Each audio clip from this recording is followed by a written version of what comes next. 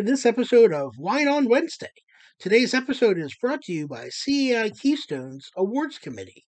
The Awards Committee is responsible for planning our annual Excellence Awards Gala and helping to design and judge award nominations. Now, a quick message from Awards Committee Chairwoman Kim Dempsey from American Pool and Awards Committee person and Wine on Wednesday star Patty Walton from Associa Mid-Atlantic. I have a special guest here with me today. Kim Dempsey is the chairperson for the CAI Gala Awards Committee, and we'd like to do a little plug for nominations. So, Kim, would you like to say a few words? Thanks so much for having me, Patty. It's such an honor. Your show is so much fun. I hope everybody gets out of it what I do. Coming up on November 30th, we have the awesome Gala Awards dinner. So if you haven't registered, run over to the website and register. And also, nominations are now live. So head on over to the CAI website and see what award categories there are. And if you know someone in the industry that's worthy of being nominated, please take the time and nominate them. In today's episode, the stars of Wine on Wednesday, Patty, Rosie, Maria Elena, and Jill, talk with me about talking. That's right, we're communicating about communicating. But enough for me, let's let the Wine on Wednesday women take over. Please welcome Maria Elena Solis, CMCA AMS PCAM from Penco Management, Jill Geiger, CMCA AMS PCAM from Associa Mid-Atlantic, AAMC, Rosie Brophy, AMS, from Access Property Management, AMC, and Patty Walton, CMCA AMS, from Associa Mid-Atlantic, AAMC. Welcome, ladies. Let's get into it. Let's start on a personal level. What's your go-to way of communicating? Are you an emailer? Are you a texter? Are you a phone caller? What do you do to communicate with the people that you need to talk to? I do email. Yeah, I mean, I would say initially email as well. It depends. Some of the board members we text, but sometimes I'll say I need to have it in an email so that I can keep it, see it. Texting, I can sometimes forget about what we talked about or what they asked me to do. But that would just be for me with the board members initially. But are you saying communicating with the whole community? Well, we can take this conversation any way you want to go. I was starting off with, on a personal level, how do you communicate with each other, for example? Do you pick up the phone and call each other, or do you text? Either email or text, really. Yeah, I think email is probably the number one thing that people do. I mean, I know the first thing I do in the morning is come in and try to get through all my email, but to communicate with the community, the email blasts are the best thing. I was just talking about this last night with my son, that with the website, because he's managed, he lives in a condo and he's managed by another company, and I'm not sure which one, and they just got a new portal, and I said it's the best thing, because remember back in the day, we're all at that age, mailings. Oh, yeah. It was all about mailings and all the time and paper wasted folding and sitting in the conference room mailings. But the email blasts to me are the best thing. As long as you can get all your residents on board with that and that they give you their email and that they check their email. That's true. That sometimes is tough. Right. We do have a list of people. We're lucky enough to have somebody there to deliver to the people that don't have it. Yeah. But it's very minimal. But yeah, I mean, it's just such a great tool. And I really do think that there's probably part of that portal where I could probably do text messaging too, but I don't know. Yeah, I mean, with the convenience of technology nowadays, everybody can get their email on their phone. So even if they're not at their computer or carrying their laptop, they can always access their email. I really do try to completely avoid communicating with my boards via text. I mean, to me, first of all, my cell phone is my personal cell phone. Right. I really, for that precise reason, I do not accept, did not accept a excuse me, a work phone, because I did not want to be committed to that. So when I share my cell phone number with my board members, I specifically tell them it's my personal cell phone and it is really for absolute emergencies. And I have to say, none of my board members ever bother me that way.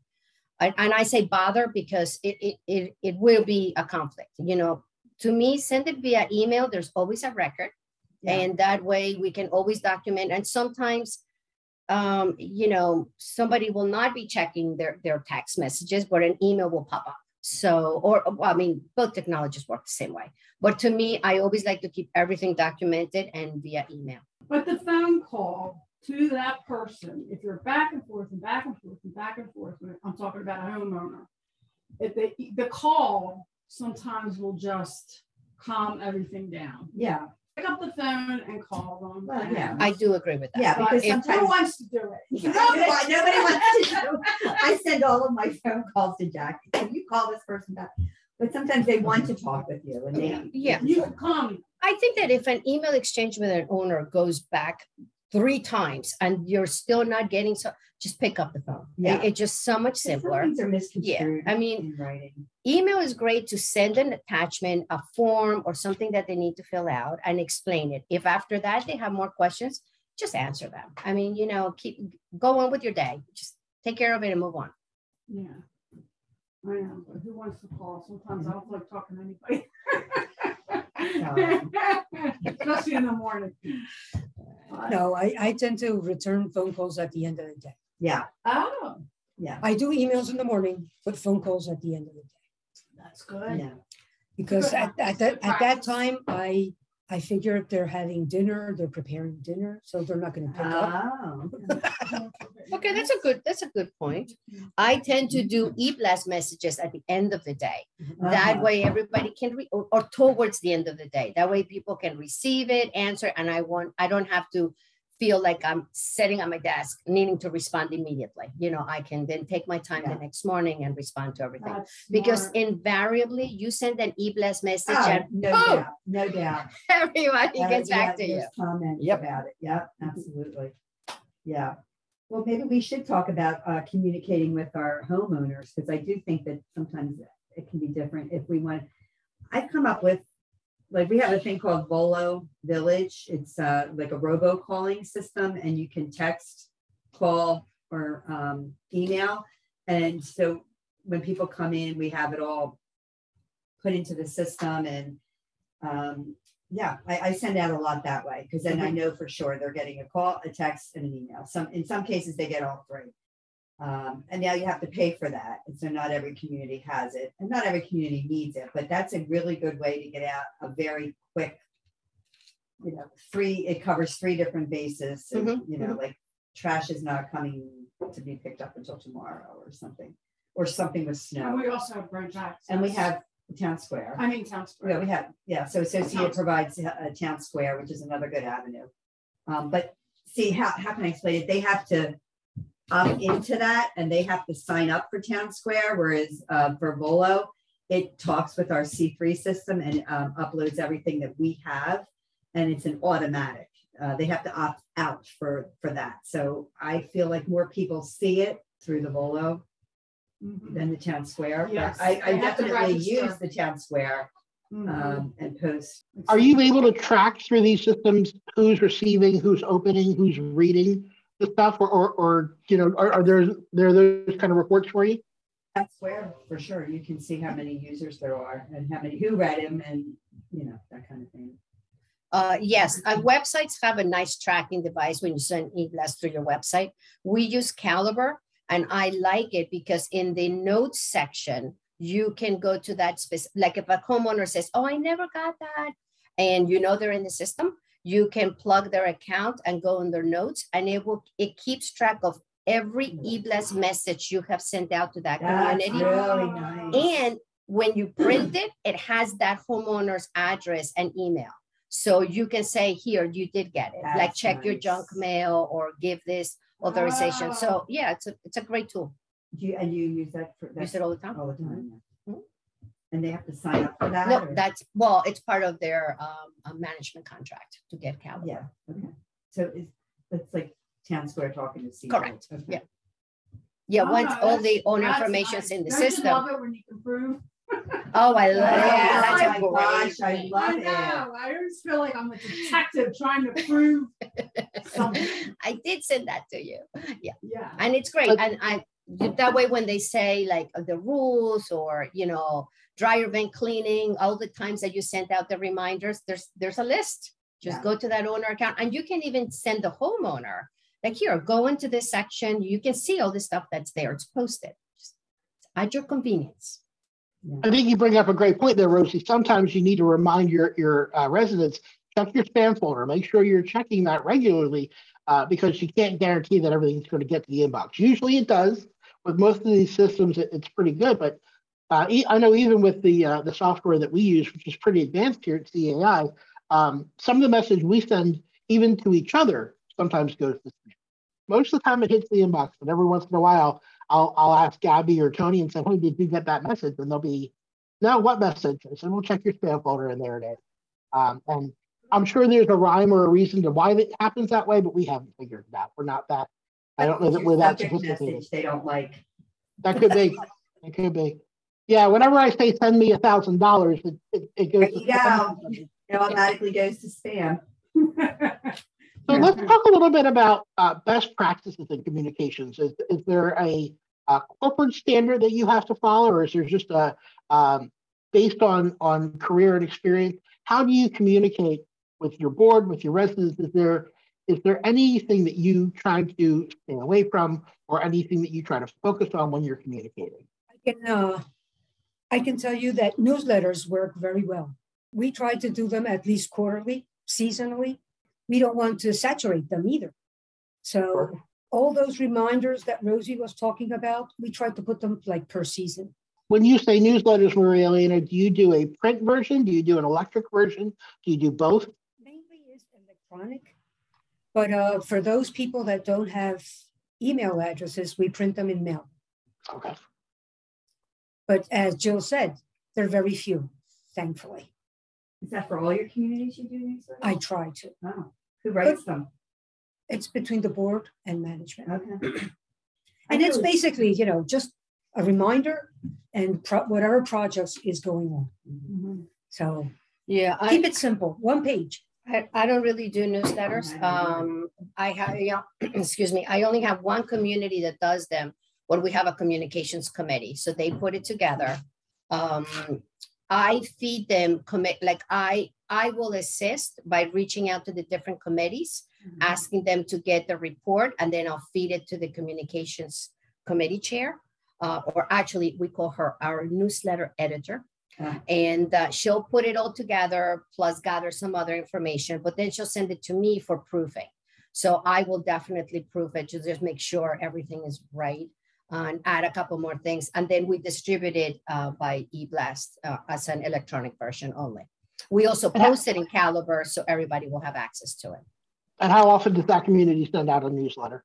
Only twice a year. We only do it semi-annual. Okay. Because it's a lot of work. So yeah, sure. And none of my other communities do newsletters. Yeah. Again, this is like a one-page thing. It's not something with pictures. I used to get the color ones. Yeah, when you're on site, it's different. Yeah. When I was on site, we did them monthly. Yeah, we had a monthly newsletter. Molly's, oh my gosh, Molly's at Heritage Creek is like unbelievable. They get ads and same. Same. So Jill, you're on site. What does Morgandale do? We do it monthly. We pay somebody to do it, our newsletter editor. I do the same thing Rosie does. I reach out to the all the committee people, and they, we have a library article, and we have this article and that article. And when you talk about best practices, I think it's just crazy how much editing has to be done. Well, Mike, right? How much editing? I have a little bit of experience with that. Yes. You get these articles in, and before I forward them to our newsletter person, I'll look at it, Marilyn will look at it, and then it goes into the newsletter, and then the whole board looks at it, and we're still finding mistakes, right? But I think it's, even though someone else wrote it, I think it is important, really, really important that the final product is correct grammatically and informationally too. Yes, informationally. We'll get links that don't work. We get information on dates are wrong. And to me, I feel like that committee should have somebody, and this is what I try to instill, somebody else who edits their monthly committee meeting or committee newsletter article, but no, it comes over and it's a mess most of the time. But I shouldn't say that. I mean, it's good information. It's just a lot of work. So you got all those articles, and then yes, he puts it together once a month, and people do love it. They do love it. Sometimes things are a little outdated because by the time it gets out, but it does go electronically, and you do paper copy. But that was the next topic when you were talking about best practices. Is I really believe that the accuracy is very important, and the professionalism in these ads, because sometimes these people will write things that are just unprofessional, and you just wouldn't put it in a newsletter. So we just take things out of their article. I don't know how much they notice, but we'll take certain things out. Like, you don't do that. Yeah, well, that's the role for an editor. I know that speaking for what I do here at CAI Keystone with community assets, a lot of it is changing grammar and correcting spelling and people like to put everything in uppercase. Community association is always capital letters, and I always correct it to lowercase unless it's speaking about a specific community. But sometimes there's stuff that you just have to take out as well. And that's what our communications and content committee comes into play, because they're experts. I've been here for almost 14 years, but there's still a ton I don't know. I'm not a reserve specialist. I'm not an accountant. I'm not a lawyer. So when those sort of articles come across my desk, I need the communications committee to take a look at it and say, well, that may not necessarily be true. We might not want to print that. So they're very helpful for that. And I can, speaking for myself, I'm a real perfectionist when it comes to the magazine. And so when I make a mistake or I miss something, and I find out about it later, I beat myself up pretty good about it. And without much fail, better since you've been around, Mike. Oh, well, thank you. Without fail, it's usually Maria Elena or Jill who tell me, by the way, you got that wrong. I'm like, man, where were you? Where were you before it went out? I need to send the two of I need to send the two of you everything before I print it, because people look you at always it, catch right? it. And so many people look at so many things and they still miss things. It's crazy. We have at least 2 or 3 rounds of proofing for everything we send out, and we still miss stuff all the time. It happens. We can only do the best we can do, and I beat myself up after the fact when I miss something, and then we move on. But we definitely strive for perfection, and I'm sure you're all the same way. No.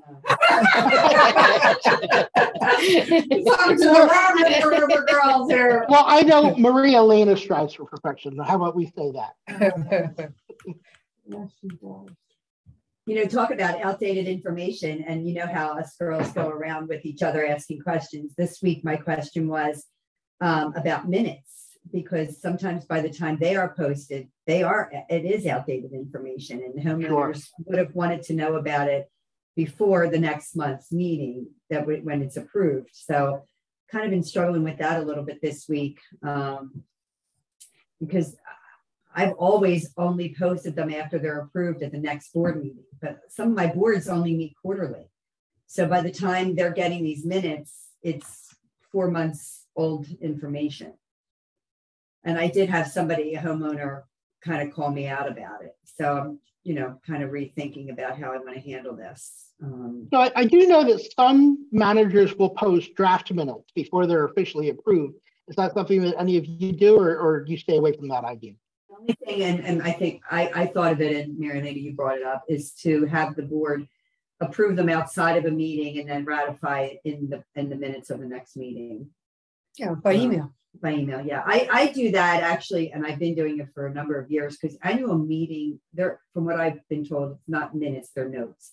And so I get the approval of the board and then have a homeowner rep sign off on them. So then he or she approves them, and then I post them. I do that for everybody now, because this way all the people that weren't at the annual meeting can see what was discussed. Okay, so what I've been doing lately, especially because I think we're going with the trend of having annual meetings via Zoom instead of in person. As soon as the annual meeting is over, I share my PowerPoint presentation. So that way I always say, thank you, everybody that was able to come. I said, for the people that missed it, here's my PowerPoint, minutes will follow. That way, at least they quickly get that. But as far as minutes and posting and sharing minutes, once they are approved, you're right, they are a month old. So what I've been doing, and I think it's been working very nicely with all of my communities, as soon as the minutes are approved, I always post them into our systems, and I also send them via e-blast. So that way the homeowner, we don't do mailings anymore. So everybody will get them via e-blast. But what I'll do is in my message, I always say, enclosed are the approved minutes from last month's meeting. And then I'll give a quick, like 2-sentence or 1 sentence of something that we're handling. So even though the minutes are from last month, I'm keeping them current with whatever project we're working on, if there's anything to say. So I take advantage of that e-blast communication. So in my cover sheet, there's just something that's about that we're working on or we're doing, and then I refer them to the minutes. So that's a good way of keeping everybody kind of current, so they know what's going on. Since we're on the topic of minutes for newer managers and newer board secretaries, anyone want to tackle and talk about what should be in the minutes? Because I think that they're from community to community, association to association, there's still a lot of confusion about what minutes should be and what they shouldn't be. So who wants to talk a little bit about that? It's just like Sabine says, they're minutes, not hours. Yeah, I like that. I love that, yeah. No discussion. 1 page, very short, this one homeowner that's been asking for the minutes, she's always saying not enough information in the minutes. There's not enough information in the minutes, but I'm like, I'm sorry, this is it, and we know that they're admissible in court. So we don't want to put too much in there. We don't put the discussions in there ever. Yeah. And just the board ratified or the board approved or, this contract for this amount. I mean, that's it. I really don't put discussions in. Yeah, I think you're right. There's a tendency for some secretaries who are newer at it to try to do a transcript, and that's not what minutes should be. Tell them right away, no transcripts. Right. And not that we should possibly do a class on just the top 10 points of Robert's rules or how to write minutes or something like that, because there's a lot of board secretaries that writes minutes, and they just, and then of course you don't want to offend them because you're editing it all out and cutting everything out. Oh, I don't think that I offend them. I know we talked about it for an article, on community assets, or I brought it up anyway. I don't know. Am I supposed to write it? I don't know.